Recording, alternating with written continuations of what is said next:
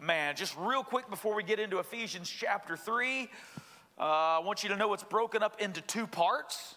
The first part, Paul is reminding us of the mystery that's been revealed, and a mystery for which he's presenting to the Gentiles, and a mystery for which he is suffering for. We're going to be talking about Paul's suffering in this first section, but also the grace that God gives Paul. And then Paul has a final prayer for us believers that follows kind of four stair steps, four big ideas in that prayer that we're going to be unpacking. So, without further ado, chapter 3, verse 1.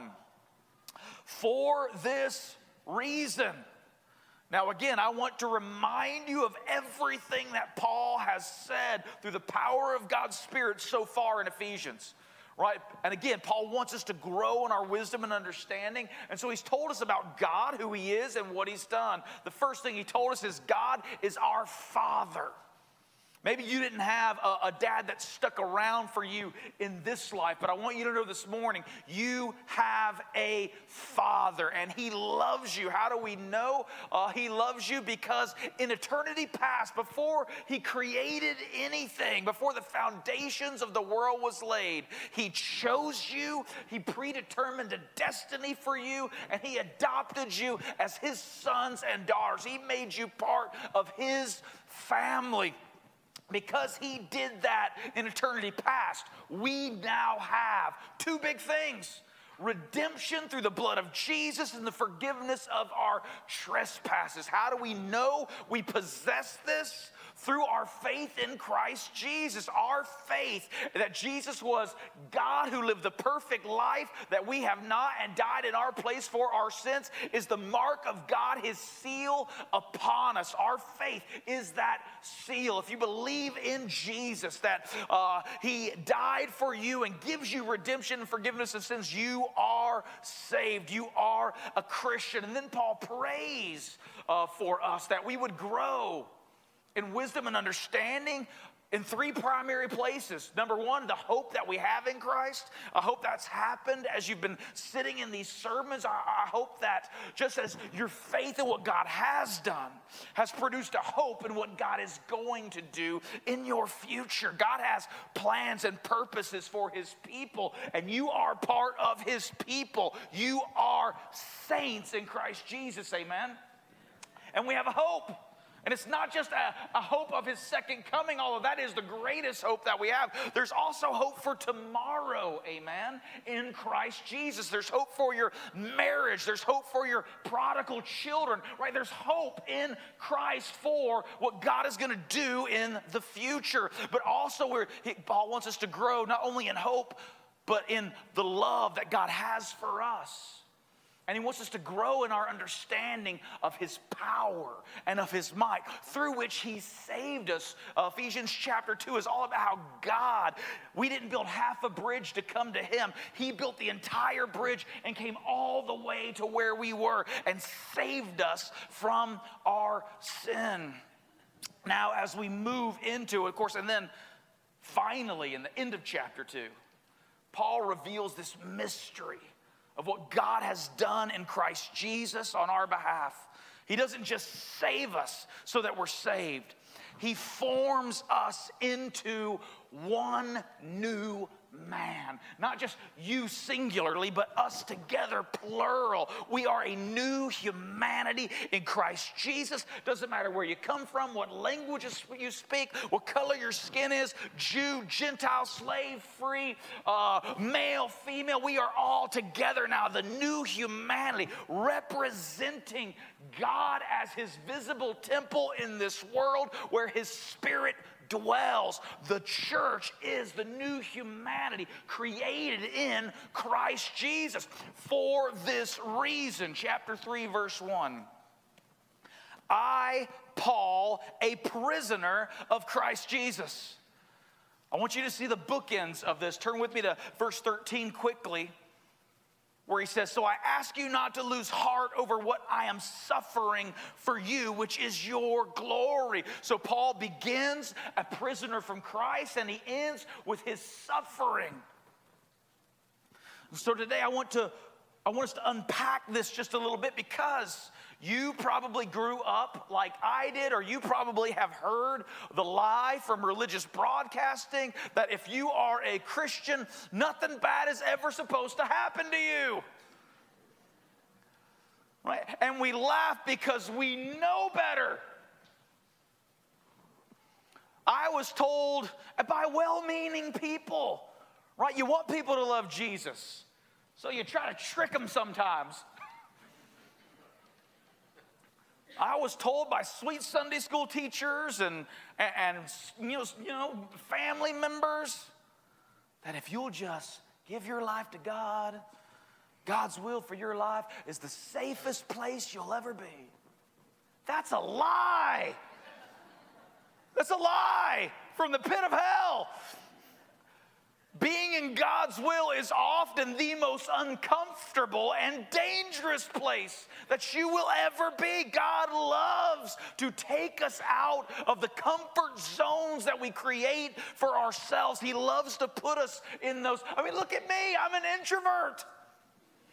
And you're all looking at me right now, which makes me incredibly uncomfortable. I want to be back there in the dark corner. Is that Spanky back there? I want to be back where Spanky is, in that corner, just hanging out. Nobody's looking at me. Everybody look at Spanky. He's the red shirt. That's where I want to be, man. God loves these cute little pretty lives we try to create for ourselves. God loves to disrupt and to disturb. I mean, ask Job.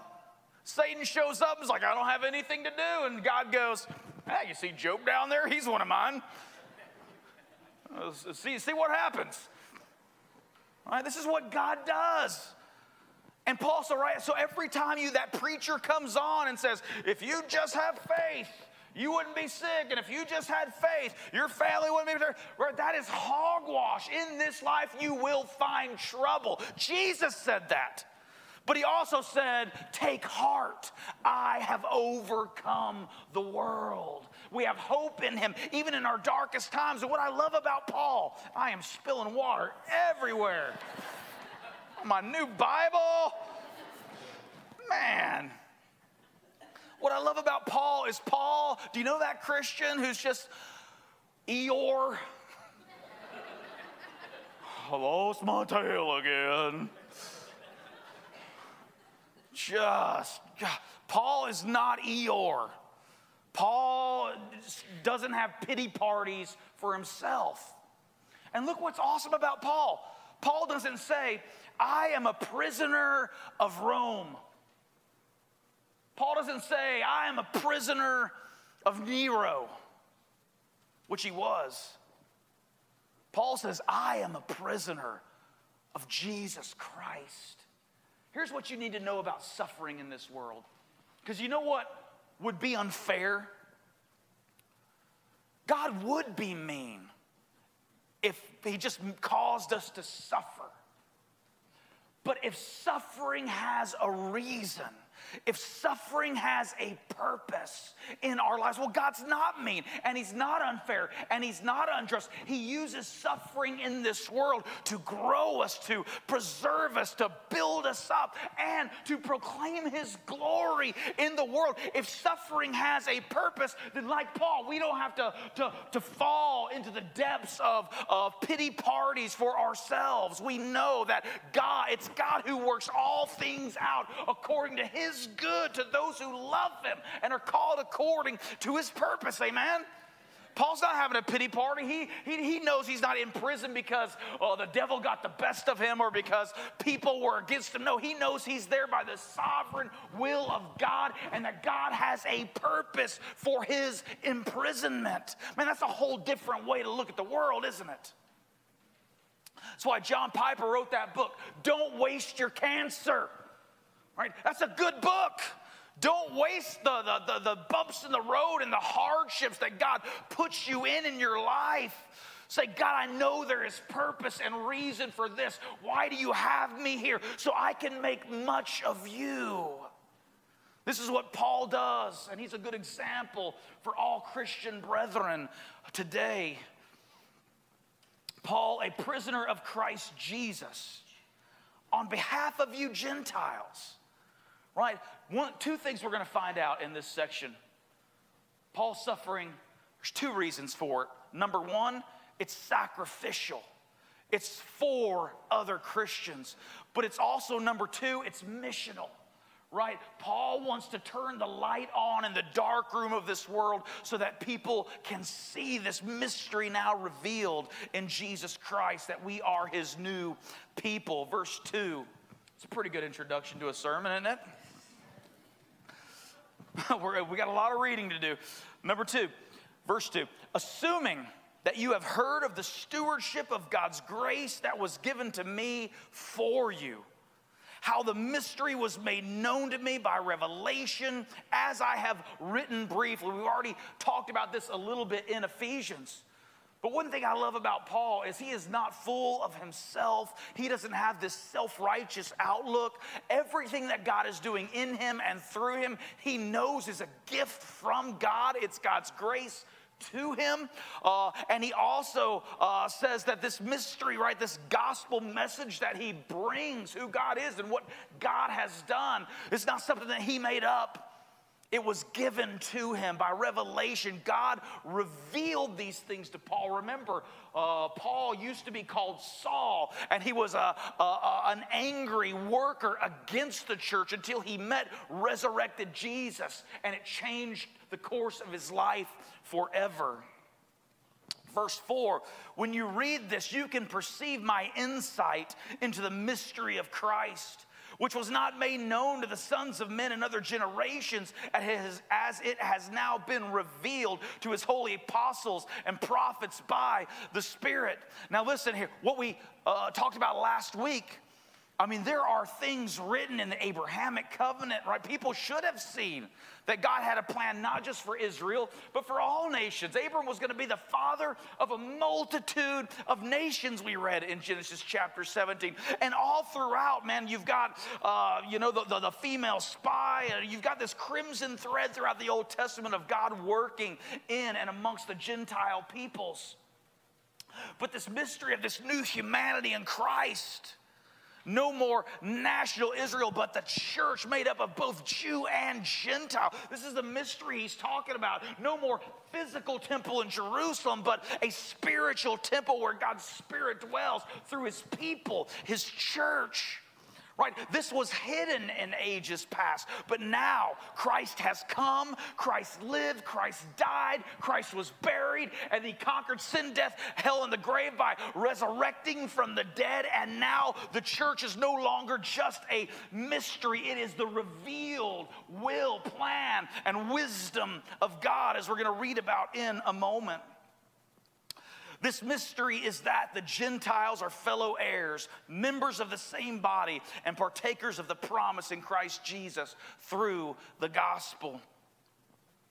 Of this gospel, I was made a minister according to the gift of God's grace, which was given me by the working of his power.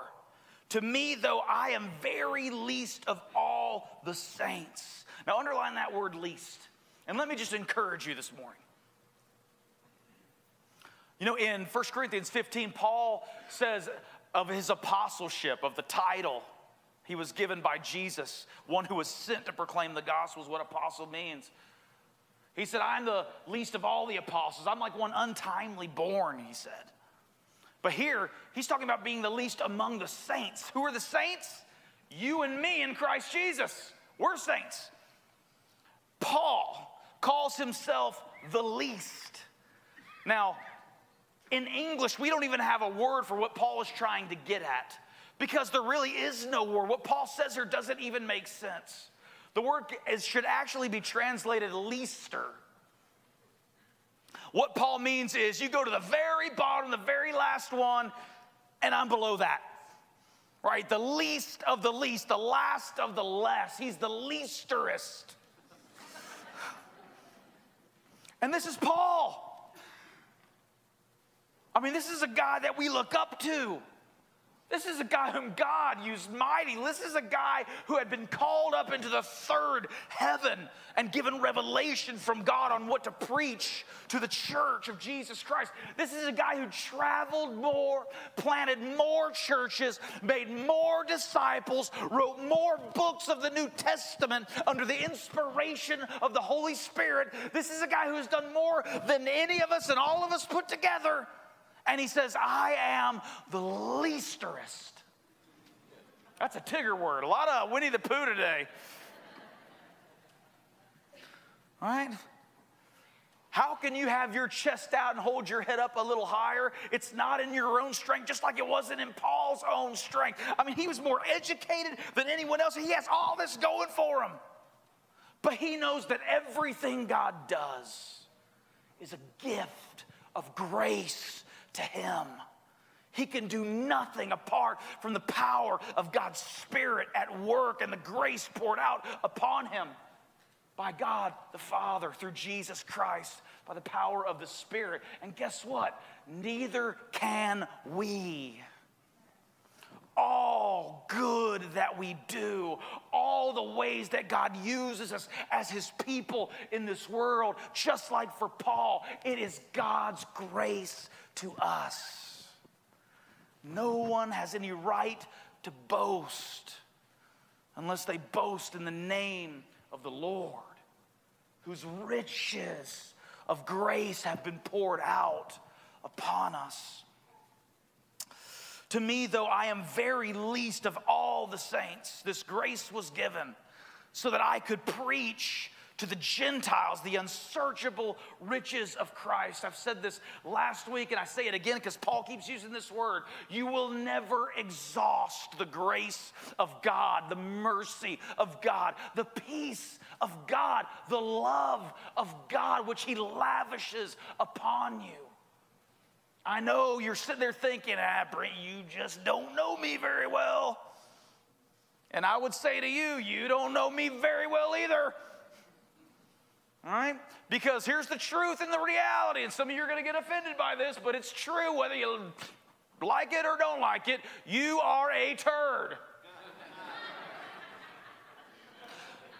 And I am a turd. We are all equally turds. But it is God who is rich in mercy, who has loved us, poured grace out upon us, saved us, snatched us from the fires of hell. And all the good that we do is only by his grace. We can do nothing apart from him. This is what Jesus says in 1 Corinthians chapter 15. He said, I am the vine and you are the branches. If you remain in me, you shall bear fruit. Apart from me, you can do nothing. Every kid you feed through Compassion International or some other thing, every naked person you clothe, every person you visit in prison, every sermon you proclaim, every time you share the gospel with somebody at Starbucks, there is nothing we can do apart from the grace of God upon us. If it's true for Paul, it's true for us, amen? So, what's the good news in that? God does want to use you. And his grace is unquenchable. It's immeasurable. It is unsearchable. Right? And he pours his grace out upon us because we are the saints, his church, the visible reality of Christ in this world, filled by his Spirit.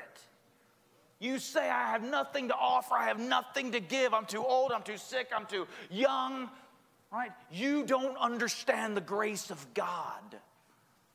If God can use Paul, if God can use a donkey back in the Old Testament, you got more going for you than a donkey, amen? Right? And why am I hammering down here? Because when you sell yourself short as his son or his daughter, you sell your God short. God is sovereign, amen? God has a plan and a purpose, amen? You believe in Jesus, so God's done something in your heart. He's pulled you to himself. If he can use Paul, he can use you. There are people in this world lost, dying, fatherless, widowed. Right? They need the light. Paul says, God has given me this grace to proclaim and to bring to light.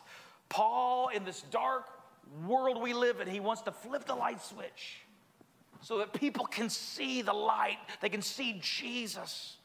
To bring to light for everyone what is the plan of the mystery hidden for ages in God who created all things.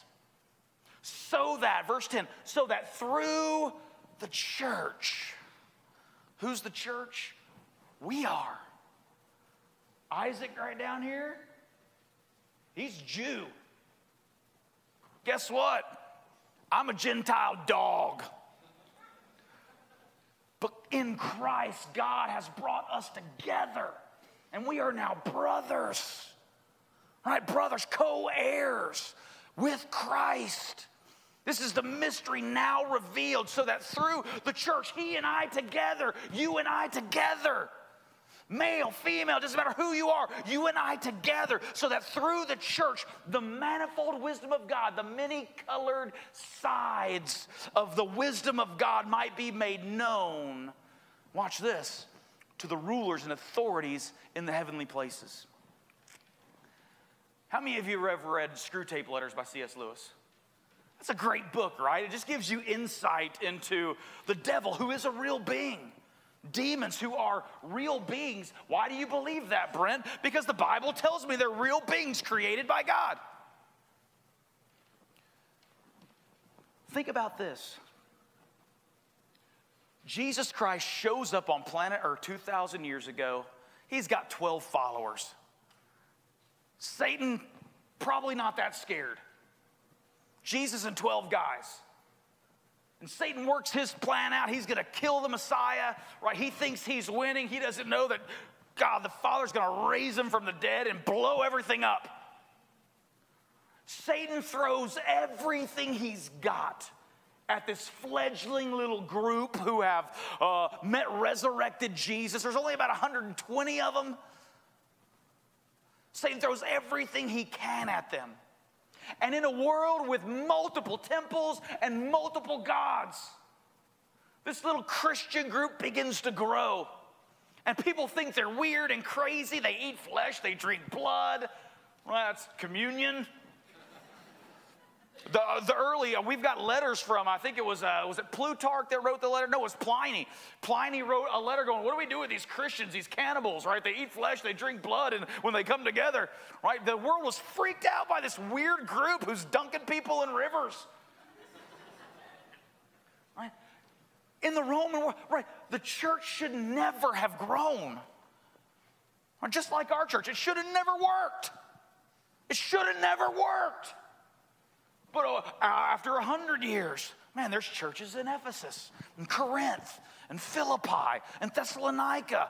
There's churches in Iconium and Lystra, Derbe. Right, there's churches. The church is just growing all over the Roman Empire. 400 or 500 years later, a Roman emperor gets saved, and Christianity becomes the religion of all the Roman Empire. There's a new capital, Constantinople, that's built in honor of Jesus Christ and of Christianity. And Satan keeps throwing everything he's got. Think about this. Satan has watched for 2,000 years, in spite of all his efforts, in spite of all the ways he's tried to destroy you, your family, and the church. And he's had to sit back in all of his efforts and watch the church just continue to grow and expand. I mean, the Christianity is on every continent. Christianity is the largest faith system on planet Earth today. And it started with these 12 guys who met resurrected Jesus. And it's grown. Paul says, through us. Think about it. Think about this world and its systems, everything that's against the church. There's been days, and there are days coming again where it will be against the law to proclaim the gospel. Satan has thrown everything he can. But through the church, the manifold wisdom of God might be made known, put on display, so that everybody can see that what God has planned and what God has willed is going to occur come hell or high water. You and I were a part of this thing that has never stopped growing, never stopped expanding. It is the church of Jesus Christ. It is the saints in Christ Jesus that continue to love and reach and serve and preach. And the church continues to grow and grow and grow and grow. And Satan's just sitting wringing his hands going, I got nothing else to throw at it. The next time you think, and listen, right, spiritual beings, well, we are lower than spiritual beings. And they do have power and influence and deception. At the same time, they cannot stop what your Father has put in motion. And you are not here by chance. You are here as the result of what God has done in eternity past. Now, like my dad used to say, put that in your pipe and smoke it. Because there is power, there is confidence, there is boldness, there is courage in the heart of men and women who have been touched by Christ and who love him and who grow in our knowledge and understanding of who he is and what he's done. Even the demons know and can do nothing about the wisdom of God and the mystery being revealed in this world. That we weren't a people, but now we are a people. Man, that's good stuff. Verse 11. I promise we're going to get through this. This was according to the eternal purpose that he has realized in Christ Jesus our Lord. In Christ, in whom we have boldness and access with confidence through our faith in him. We should never be able to stand before God justified and made right as a son or a daughter, but in Christ Jesus, we boldly go to the throne of grace. We have access to the God of the universe. This is too good for us. But in Christ Jesus, this is what we've been given. So I ask you not to lose heart over what I am suffering for you, which is your glory. It's our glory to serve, to sacrifice, to give, to bleed, to sweat. Anything that God should give us to do by his grace. It is for our glory as his sons and daughters, as much as it's for his glory as the King of Kings and Lord of Lords of all the universe, who is making his wisdom known by putting us on display. Now Paul moves for this reason. He moves into the prayer he tried to start at the beginning of chapter 3, but got sidetracked. For this reason, I bow my knees before the Father. Now there is a lot of ways that people pray in the Bible. There is no one way to pray prescribed in the Bible. People stand and pray in the Bible. They sit and pray in the Bible. Sometimes they even lay down on their sides. They lay down on their faces in the Bible when they pray. Here Paul is so overwhelmed by the grace of God that he's experienced in his life and that he is suffering for in the lives of Gentile believers. He's so overwhelmed by how good God has been. Even though he's in hardship, he just bows over. For this reason, I bow my knees before the Father, from whom every family in heaven and on earth is named. Now, you've probably got, if you've got an ESV study Bible, there's probably some little notes there. Word-for-word translations have a hard time with the Greek here. You know, in Greek, there's hundreds of words. In English, there's millions of words. So sometimes word-for-word translations can be a little rigid. And actually, a version of the Bible that I don't like all that much, the NIV, actually is more clear here in this interpretation. But basically what Paul is saying, our Father is the Father of all fathers. Right? He is the ultimate Father. All life, all our families, right? All of life comes from him, that according to the riches of his glory, he may grant you to be. And here's the first of our stair steps in this prayer. Paul's praying for the believers in Ephesus. Hear his prayer, his heart. And may it be applied to us through the gospel of Jesus Christ, the power of the Holy Spirit today. The first thing, that you be strengthened with power through the Holy Spirit in your inner being, so that Christ may dwell in your hearts through faith. Jesus Christ, as Christians, sits on the throne of our hearts, and the more that we see him there, the more that we honor him there, the more that we know he's there, the Spirit in the depths of who we are is strengthening us with might. You know how you're going to conquer sin? More faith in Christ indwelt in you. The same Spirit that raised Christ from the dead dwells in you. How are we going to be strengthened and empowered?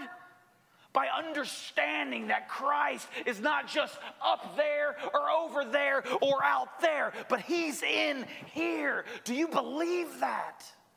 Because it changes everything. Paul wants you to be strengthened. He wants you to understand the power that you possess that is not your own power. It is the gift of God, his grace to you, Christ in you. I know when we look in the mirror, it's hard to see, which is why you need to pray, God, give me more faith to see Christ in me. I love that parable where Jesus, the man comes up to Jesus and his daughter's sick and dying. And he says, Lord, you know, if you can, will you help me? And Jesus basically asks him, do you believe that I can help you? And he says, yes, I believe. And then immediately he knows there's unbelief in his heart. So he says, I believe, Lord. Oh, but Lord, help my unbelief. Each and every one of you in here, you're a Christian, you love Jesus, you know Christ is in there, but you don't see him in there as much as you should see him in there. So have more, pray, Father, help my unbelief. Spirit, empower me to have more faith that Christ is here in my chest, in the depths of my soul, and who I am, because the bigger you see Christ in you, the greater impact you will have for the glory of God in your life. Second thing Paul prays for, verse 17. So that Christ may dwell in your hearts through faith, that you, being rooted and grounded in love. Now, we've been talking a lot about wisdom and understanding and growing in knowledge. But what does Paul know better than anyone else, being the educated man that he is? He knows that sometimes knowledge puffs up. We've never seen that, have we?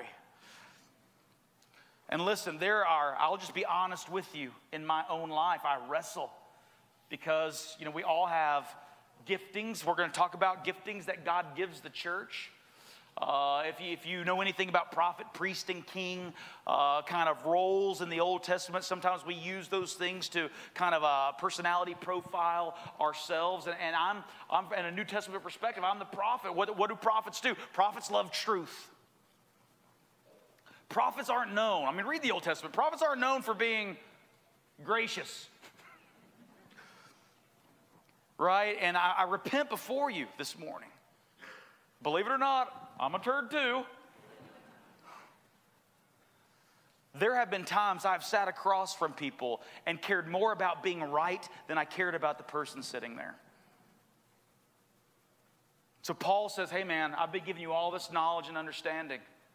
But I want you to be strengthened because you need that knowledge and understanding. But I also want you to be rooted. This is why Paul's tagline is truth and grace. I want you to be rooted, he says, and grounded in love. This is two metaphors. One is a biological metaphor, and the other is an architectural metaphor. Right? When the storms of life blow, you need deep roots. Right? When the storms of life come, you better have built your house upon the rock. Amen? So the house can withstand the storm. Our lives should be rooted and grounded in love. Love for one another. And as we'll see, understanding the love that Christ has for us as well. Turn to 1 Corinthians chapter 13 real quick. And I've only got 10 minutes, so we need to hurry. But the best definition we have of love is found in the love chapter, 1 Corinthians chapter 13. And how many of you know those spiritual people? You know those people? If I speak in the tongues of men and of angels, if there are heavenly dialects the angels communicate in, and you somehow learn that language and you can speak the language of angels, that's spiritual, right? But if you don't have love, you are nothing more than someone taking a gong and just beating it. How many of you like the Gong Show? You don't like it if they just continuously beat it. Once you can handle, blah, blah, blah, that just drives everybody crazy. We drive God crazy in our spirituality when it is devoid of love. We're noise to Him. Look at this next verse. I love this one. If I have prophetic powers and understand all mysteries and all knowledge, right? If you are Brent, I've had somebody say this to me before, I'm just so deep. Number one, anybody deep doesn't say that. But even if, man, you just understand every little string that God has pulled throughout the existence of eternity. If you're gonna, some of you in your small groups, Ephesians 1 and 2, you guys have been having great conversations, right? Even if you can understand everything that God says, if you have all faith so that you can move, you can actually do what Jesus said, mountain be moved, right? If you can move mountains with your faith, but have not love, you are nothing. If I give away all I have, if I deliver up my body to be burned, think of just whatever the greatest sacrifice you could ever make. Sometimes we put God into our debt because of, well, I've given, I sold my house and I gave everything. You can be sacrificial to the point of all is lost from you. You can give your body to be burned. But if you have not love, you have gained nothing. And here God defines love for us. Love is patient. Love is kind. Listen, you guys know me. Every week we're going to open this Bible. Every week we're going to proclaim exactly what it says, regardless. We're equal opportunity offenders here, amen? All of us are going to be offended at some point in some chapter of this book because this book exposes our sin and calls us to repentance. Right?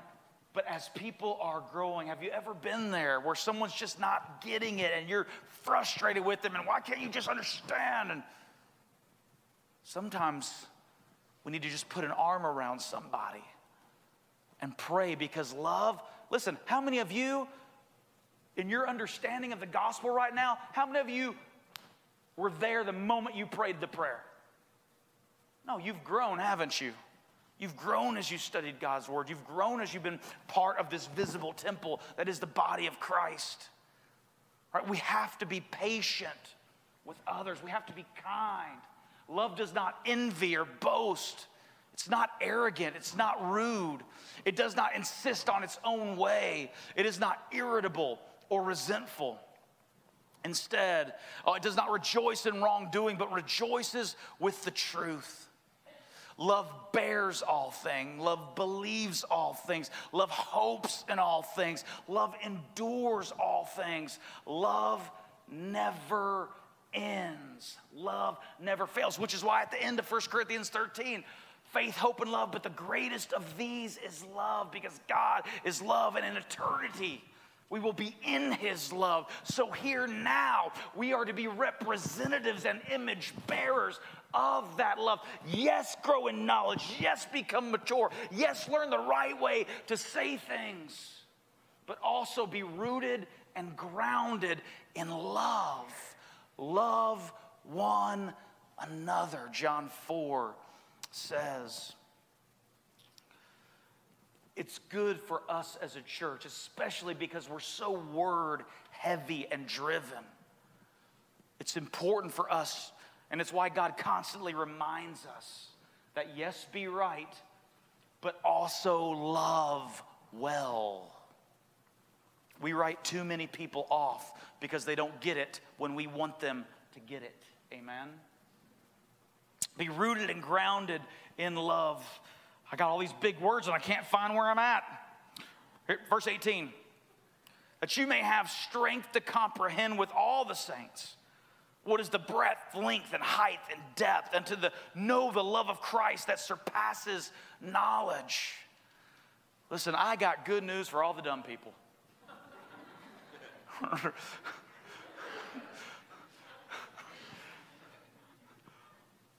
There is something greater than knowledge, and that is the love that Christ loves you with. If in Ephesians 1 and 2 you're scratching your head going, I just don't get it. Listen, good news, Christ still loves you. Be rooted and grounded in love for others as you experience in your life. There's no height, no depth, no breadth, no length. There is no direction you can go and outpace or get away from the love that Christ has for you. No direction. If you get in a spaceship and go as high as you can possibly go, you will not outrun the inexhaustible love that Jesus Christ has for you. I know you've been in Romans chapter 11 for 3 years and you just can't figure it out. I'm with you. Scared to death next February when we start Romans. 8 and 9's easy. It's 11 that scares the crap out of me. I don't know what I'm even doing anymore. I'm just... All right, but even when we don't get it, even when we bang our heads against the table, you will never exhaust. Right? We see through a glass darkly here. We're not going to have we're not going to be able to give all the answers. But there we will know in full. And Jesus Christ loves you. And if you believe in him, you're going to get there with me. Last thing of the 4 stair steps. That you may be filled with all the fullness of God. Here's the good news now. Listen, if you're in this room and you would say, Romans 11 is easy. Come talk to me after. Help me. At the same time, though, you may be the most mature among us. You may have been serving God 50 plus years. You may read the Bible through 25 times a year. You've got answers for all things people come to you with. Listen, there's still room in you for more God. Right? We never get there. We're never perfect like he is perfect, and only he is perfect. There's always room for more of him in us, which is why, as the deer pants for water, right? Blessed are those who hunger and thirst, for they shall be filled. Hunger for him, because there's more of him that you need in you. Now, after saying these things and praying this prayer, Paul ends the only way you really can end after saying these things, with doxology, with worship of the glory, how good God is. And this is one of my favorite verses in the entire Bible.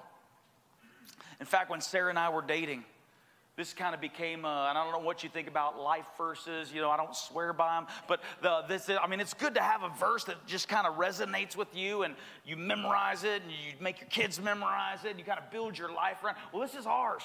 This has been our verse since we were dating, and through over 18 years of marriage now, through ups and downs, hills and valleys, through good times and bad times. About 5 years ago, when we built a new house in our subdivision, we gathered with all 4 of my kids, and as they had laid that framework and the concrete trucks were there, we took a Bible, an ESV Crossway Bible. That stands for the Elect Standard Version, if you didn't know. And we opened it up to Ephesians chapter 3, and we put that in the dirt. And we stood there and circled around, and we prayed as a family, and then we watched the concrete trucks pour concrete all over that Bible. This Bible's open to this verse in my foundation of my house. Now, that doesn't earn me squat before God. Don't go crazy. But hear this verse. You need this verse because life is hard. And the night does get dark. And it does seem like the tears are never going to dry up sometimes. They just keep coming. But remember who God is. Remember who He's made you. And remember Ephesians 3:20. Now to Him who may be able to help. To Him who is able. The arm of the Lord has not been shortened. He can reach all the way down to where you are this morning. There is nothing outside the scope of His power, of His majesty. There's nothing that can exhaust the resources of His power. Our God, who is able to do far more abundantly. Listen, you think you've made your petitions known to God? Right, because that's about, you should. God loves you. He wants you to go to Him. He wants you to tell Him what you have need of. And He also wants you to realize that your requests are not too big for Him. He can do exceedingly more, one version says, than anything you can ask or think. You can't even comprehend a task that is too big for God, our God, who is able. That'll preach. To Him who is able to do far more abundantly than all we ask or think, according to the power at work within us. See Christ in you. Know the Spirit that raised Him from the dead dwells in you. To Him be glory in the church and in Christ Jesus throughout all generations, forever and ever. Amen. Let's pray. Father, I pray that every man and woman in this room would be strengthened with might through the power of your Spirit, having more faith in Christ who is within them. Father, I pray that we would be rooted and grounded in love. Father, and that we would grow in our understanding, that in any direction we go, we will never outrun Christ's love for us. Fill us with the fullness of God. Jesus, it is in your name we pray. And everybody said, amen.